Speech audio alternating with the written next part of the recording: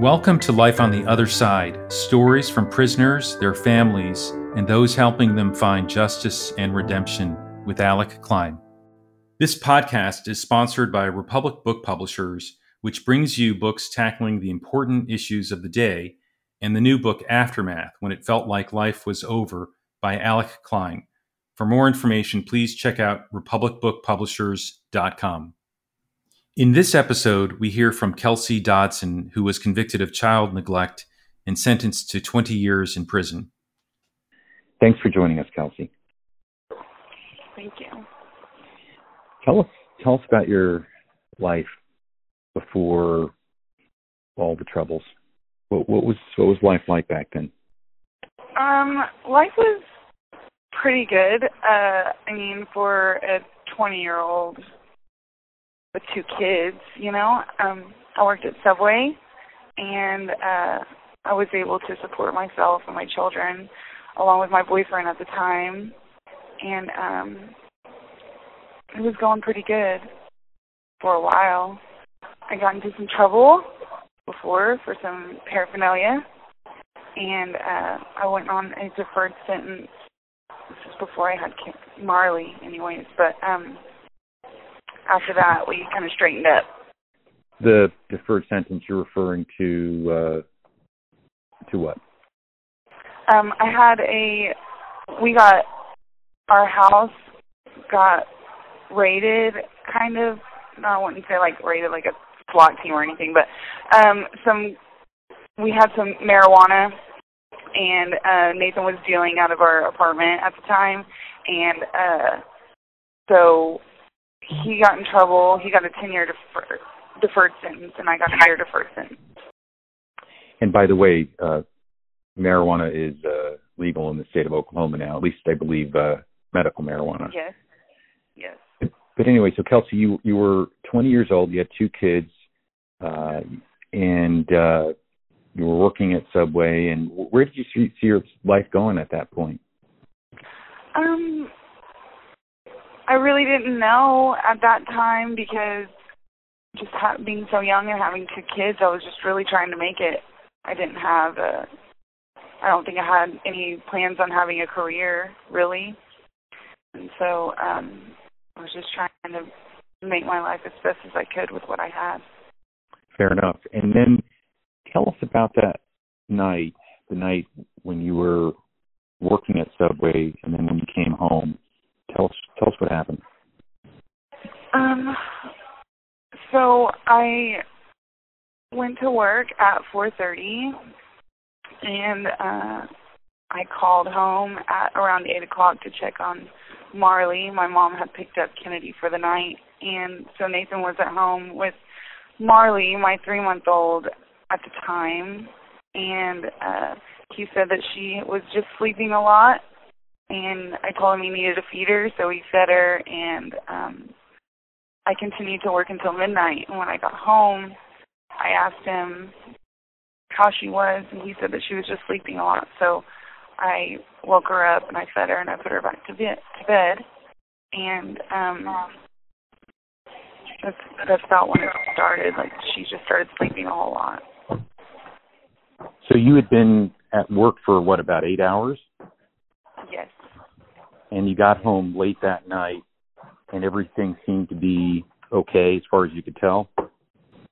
Yeah, she's 3 months old, so it's not unusual for her to be sleeping, so I didn't really pay that much attention to it, only looking back. Now I can see that it might have been a little odd.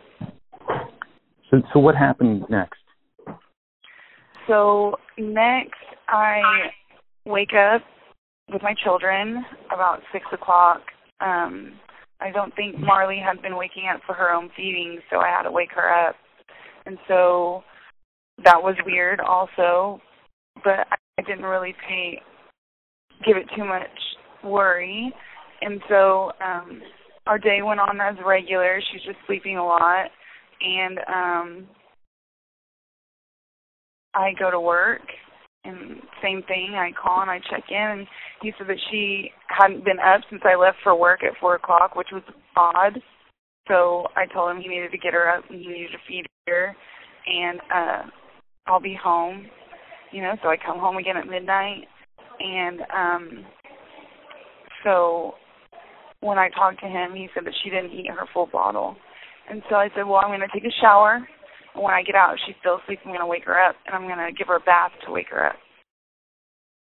So when I get out of the shower, she's still asleep, so I go into her room, I undress her to her diaper, I take her to the kitchen sink where I bathe her, and she let out a really shrill cry when I go to remove her diaper.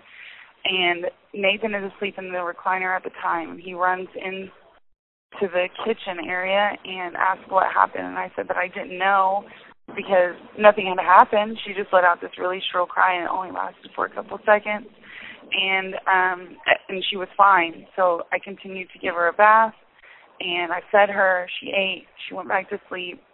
I think I put her in the swing, and I went to bed, and she woke up at 6 o'clock for her feeding. So I got up and I fed her, and she projectile vomited on me. And that was the first time that had happened. And so I started getting really worried because I had never seen anything like that before in a small child. And she went back to sleep, and I think at 11 o'clock she woke back up. And I had called my mom, and I was telling her what was going on, and she told me if I needed to take her to the hospital that I should. And then Nathan was dissuading me of taking her to the hospital, telling me that it's going to be nothing, and they're just going to send me back home. And so I was really torn between what I should do. She didn't have any markings on her or anything, so it wasn't like obviously physical abuse or anything. So I waited, and when I was playing with her at one point, I was trying to get her to look at me, but she just kept looking to the left. And so I tried to get her to follow my finger, and she wouldn't do that. And so my worry just started getting more and more with like everything that started happening. And so I fed her again like at 6 o'clock at night. I didn't have to work that night, and she projectile vomited on me again. And at this point, Nathan tells me that if I take her to the hospital, what if they say it looks like child abuse? And I just looked, I just brushed it off. Like, I don't know why I didn't think more of it at the time, but I should have. But I ended up taking her to the emergency room at midnight. I asked if Nathan wanted to go with me, and he said no. And that's when I got there, they told me that she had bleeding on her brain. And she started having a seizure. And that's when a social worker came in there and told me what was about to happen. And they rushed her to the emergency room at St. Francis, or the PICU unit, and told me that she was abused in some way, and they wanted me to tell them what happened. And I basically told them the same thing I've just told you. So I don't know what happened to her, and they never really questioned Nathan about it. This must have been a shock to you. It was devastating because you're trying to, make it in your life, and you're doing everything that you think is right, and then they tell you that you're no longer allowed to see your child, and I just lost my mind. I started crying and screaming, and Nathan's yanking on me to get up and stop. It was one of the worst days of my life. So tell us about your arrest. So I wasn't actually arrested until like a month later, but I was questioned nonstop. I mean, it never ended. So the day after she was admitted to the PICU and they told me I was no longer to see her, I actually went ahead and went up there and I took some stuff to her. And they initially told me that she wasn't there, so I actually convinced a nurse to tell me that she was still there. And I was just up there waiting in the waiting room just to be near her. And I got a call from the detectives. They wanted to question me and Nathan, so we go to the Sperry Police Department, and I'm being questioned. So I'm questioned twice, and he's questioned once. and they're just asking me the same questions over and over again in different ways, and I'm telling them that I don't know what happened to her. And so they get my mom to tell them where Kennedy's at, and they bring Kennedy, and they promise me that I can see her one more time. And this is your other daughter? Yes, Kennedy's my your older other daughter. At the time, yeah. she was like 18 months or something like that. And I never any health problems with Kennedy, is that right? No, she was a perfectly healthy child, you know, very active and very good baby. And so I had asked them if I could give her a hug goodbye because they were going to put her in her foster home for the night. And they told me that I could if I got myself together because I was distraught. And so they bring her in, and they actually let her see me, and she's reaching out for me, and they don't let me see her. And so they just take her, and they put her in a car, and they take her away. And I get to go home, and that's when the phone calls start, and the detectives are just calling me constantly. I mean, Nathan's even answering the phone. They don't want to talk to him. They want to talk to me constantly.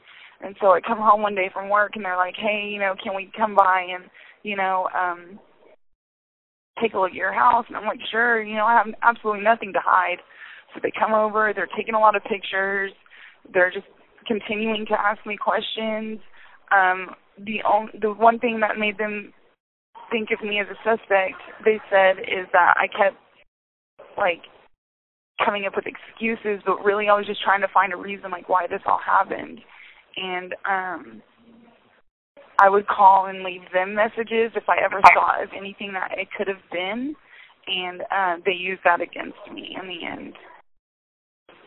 So when I got arrested, I actually had showed up to work, and they told me that they had been by there to arrest me. And so I go home, and Nathan takes me to Tulsa, and I surrender, and I'm in Tulsa County for about 4 days. What are you charged with? I'm initially charged with child abuse and child neglect. So you're sitting in a county jail. Yes. What are you thinking? I'm thinking that at that point, you know, I'm still thinking that they have it all wrong for sure, but, you know, that everything's going to be fine, you know. You believe in the justice system and that it's going to work the way that it should, and that innocent people don't go to prison, and I had done nothing wrong. And, you know, the cops had questioned me so much and so intensely that I had thought that I blacked out. They were starting to make me think that I blacked out and maybe did something. But, I mean, that's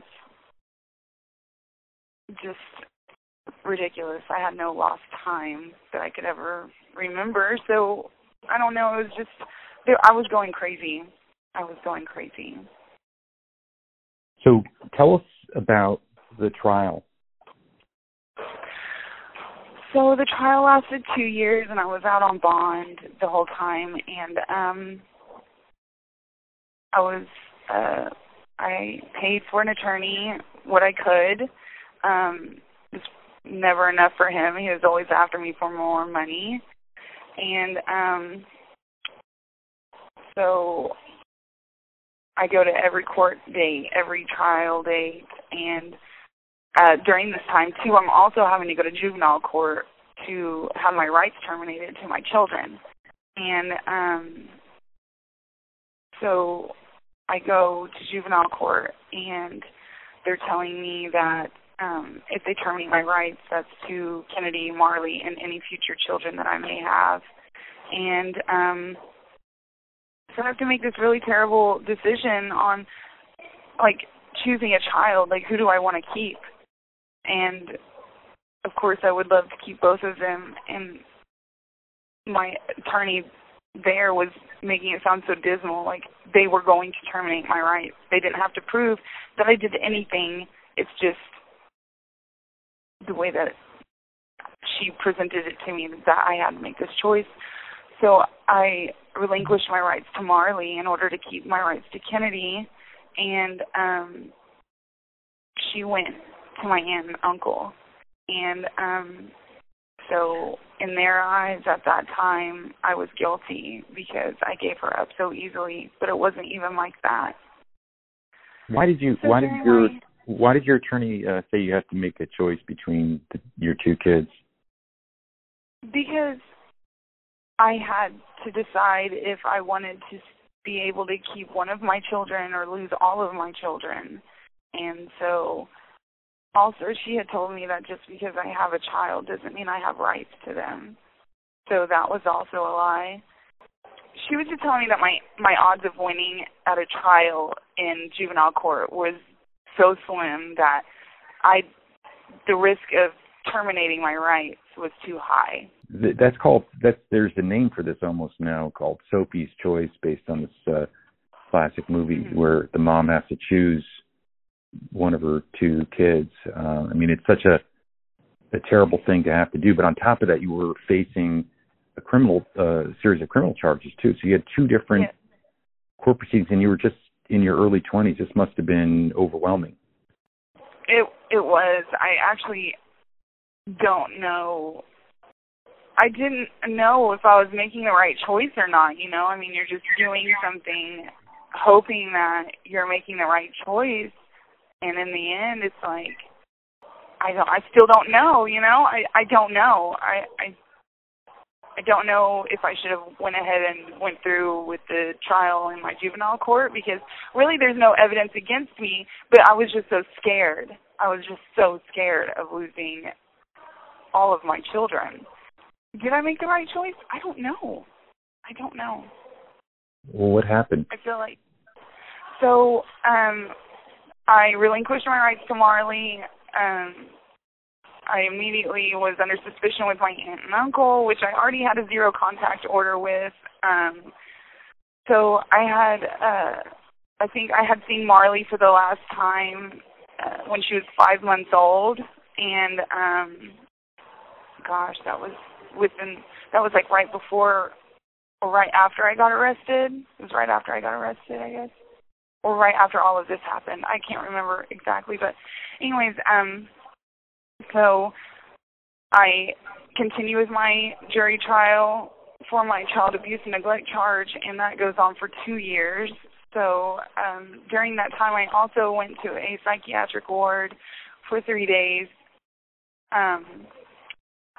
because I was going to kill myself. What was going on with you that you got to that point? It was just the arrest and everything that was going on, like trying to convince yourself that this is not real and everything's going to be okay. It was just hard. The story I just kept going through in my mind, just trying to figure out what happened, and that's the hardest answer not to have, is something that happened to your own child under your own roof, and the detectives, they're trying to make you feel like you're a terrible person because you let your baby sleep in a swing. It's constant judgment, and I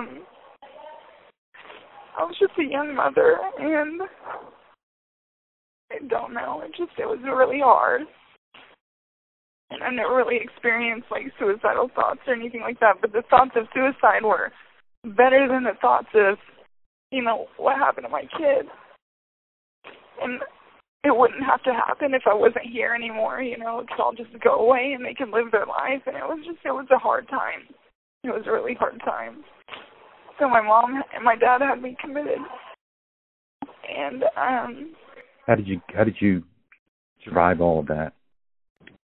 Well, the only thing that I could say is that I wanted to kill myself, so I just kept repeating that over and over again, and I really didn't give him any other answers besides that.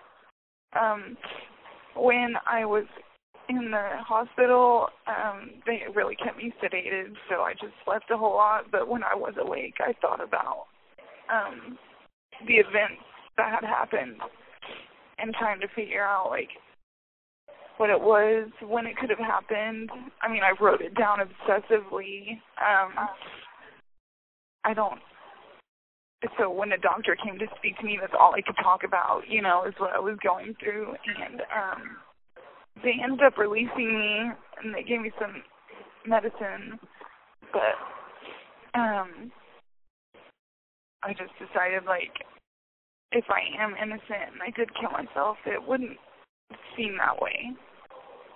It would seem like I was guilty. So I continued to go on with the trial, and whenever my jury date was set, my lawyer was super confident, and he also didn't tell me a whole lot about what I was fixing to experience. I actually didn't know that my crime was 85% until the jury trial, or until the jury was read their instructions. I had no idea. I didn't even know that both of my charges carried 0 to life sentences until that moment. And so, really, that was kind of devastating to me, because I'm sitting here thinking, oh my God, I could actually get 2 life sentences and never see outside of prison again. And he just kind of made me, like, don't worry about it, you know. But the jury trial, I really don't have a lot of memory of it, because I've just blocked out a lot of what happened, because it was all just too much. It was just Kelsey, I've reviewed the trial transcript. You had no medical experts speak, no, I did not. on your. Now, why was that? And was that an issue that you wondered about, given the fact that this was a case that focused on the medical issues? Yeah, so I mean, it's all money. Like, you have to have money. And so we had asked this doctor from Missouri that had testified with my attorney before, and he wanted, like, I mean, you have to put them up in their hotel, you have to pay for their meals, you have to, you know what I'm saying, like, it was so expensive, and I was already having trouble paying my attorney that was just not even feasible at all. Like, there's no way that I could do that. Medical experts can cost thousands of dollars. Oh, yes, for sure. And, you know, there's no telling how long that they would be kept on the stand, so who knows if they're kept for more than one day, you know. So I had nothing to rebut their medical expert, which she is a child abuse specialist. So, I mean, you know, if you're a hammer, all you see is nails. Do you remember, like, parts of it? But I can't remember, like, specifically, like, what was said. One other thing that I remembered from reading the trial transcript, the jury never learned that your daughter, Marley, actually was fine. That despite whatever had occurred that night with the medical emergency, she had recovered and that she was a healthy, thriving child. Do you remember that part, that they never heard that, and what happened there? How come that never came up? So my attorney filed a motion to keep, so like during one of the discoveries or preliminary hearings, my attorney actually did try to get it to where we could have Marley examined. And the prosecutor said that it was irrelevant and that her condition today actually has nothing to do with the condition of her that day. But my attorney knew that they would want to know her current condition at the time that we were going through trial. But it was denied, so he filed a motion to keep out anything else other than that moment out of the prosecutor's hands. Might have not been so good, but I mean, that was what he felt he needed to do. And who am I? I'm not an attorney, you know. I don't know anything. I don't know anything. The bottom line is the jury never got to learn that Marley, your daughter, is fine. No, physically. They actually, beginning of deliberations before they ever went in, this woman stood up, and she asked the current condition of Marley, and my judge told her that she would have to go back into the deliberation room and send out a note. And so she did that, and he denied her request. So the jury actually asked to know what the condition of your daughter was, and they were denied that information? Yes. Because we didn't have a check on her, so technically the judge couldn't tell her even if that motion wasn't filed. So one other question about the trial. To what extent did it come up that you had a difficult delivery when Marley was born, and that there could have been other mitigating factors that might have caused what brought her to the hospital? To what extent did any of that come up as a possibility, an alternative explanation? So not at all. I did go to the hospital and I got my records released from my pregnancy with Marley. I had a high-risk pregnancy with her. I was bedridden for the last 2 to 3 months with her. I took my records to my attorney, and he tried to supply them to the prosecutor, and they didn't want them. They didn't care to see them. That wasn't even taken into consideration of anything that could have happened. Marley was actually in my birth canal for, I don't even know how long, because the nurse closed my legs and told me to hold it. And I don't know if it had something to do with that, and I don't know if Nathan did anything. It's just 10 years later, I'm still sitting here thinking, what happened? And I don't know. And I can't say that I'll ever know. Thanks for joining us. Stay tuned for part 2 of the podcast with Kelsey Dodson. This podcast is sponsored by Republic Book Publishers, which brings you books tackling the important issues of the day, and the new book Aftermath, When It Felt Like Life Was Over by Alec Klein.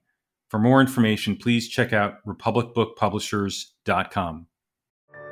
Thank you for joining us today. Please stay tuned for our next podcast involving stories from prisoners, their families, and those helping them find justice and redemption. And please subscribe to the Life on the Other Side podcast on iTunes.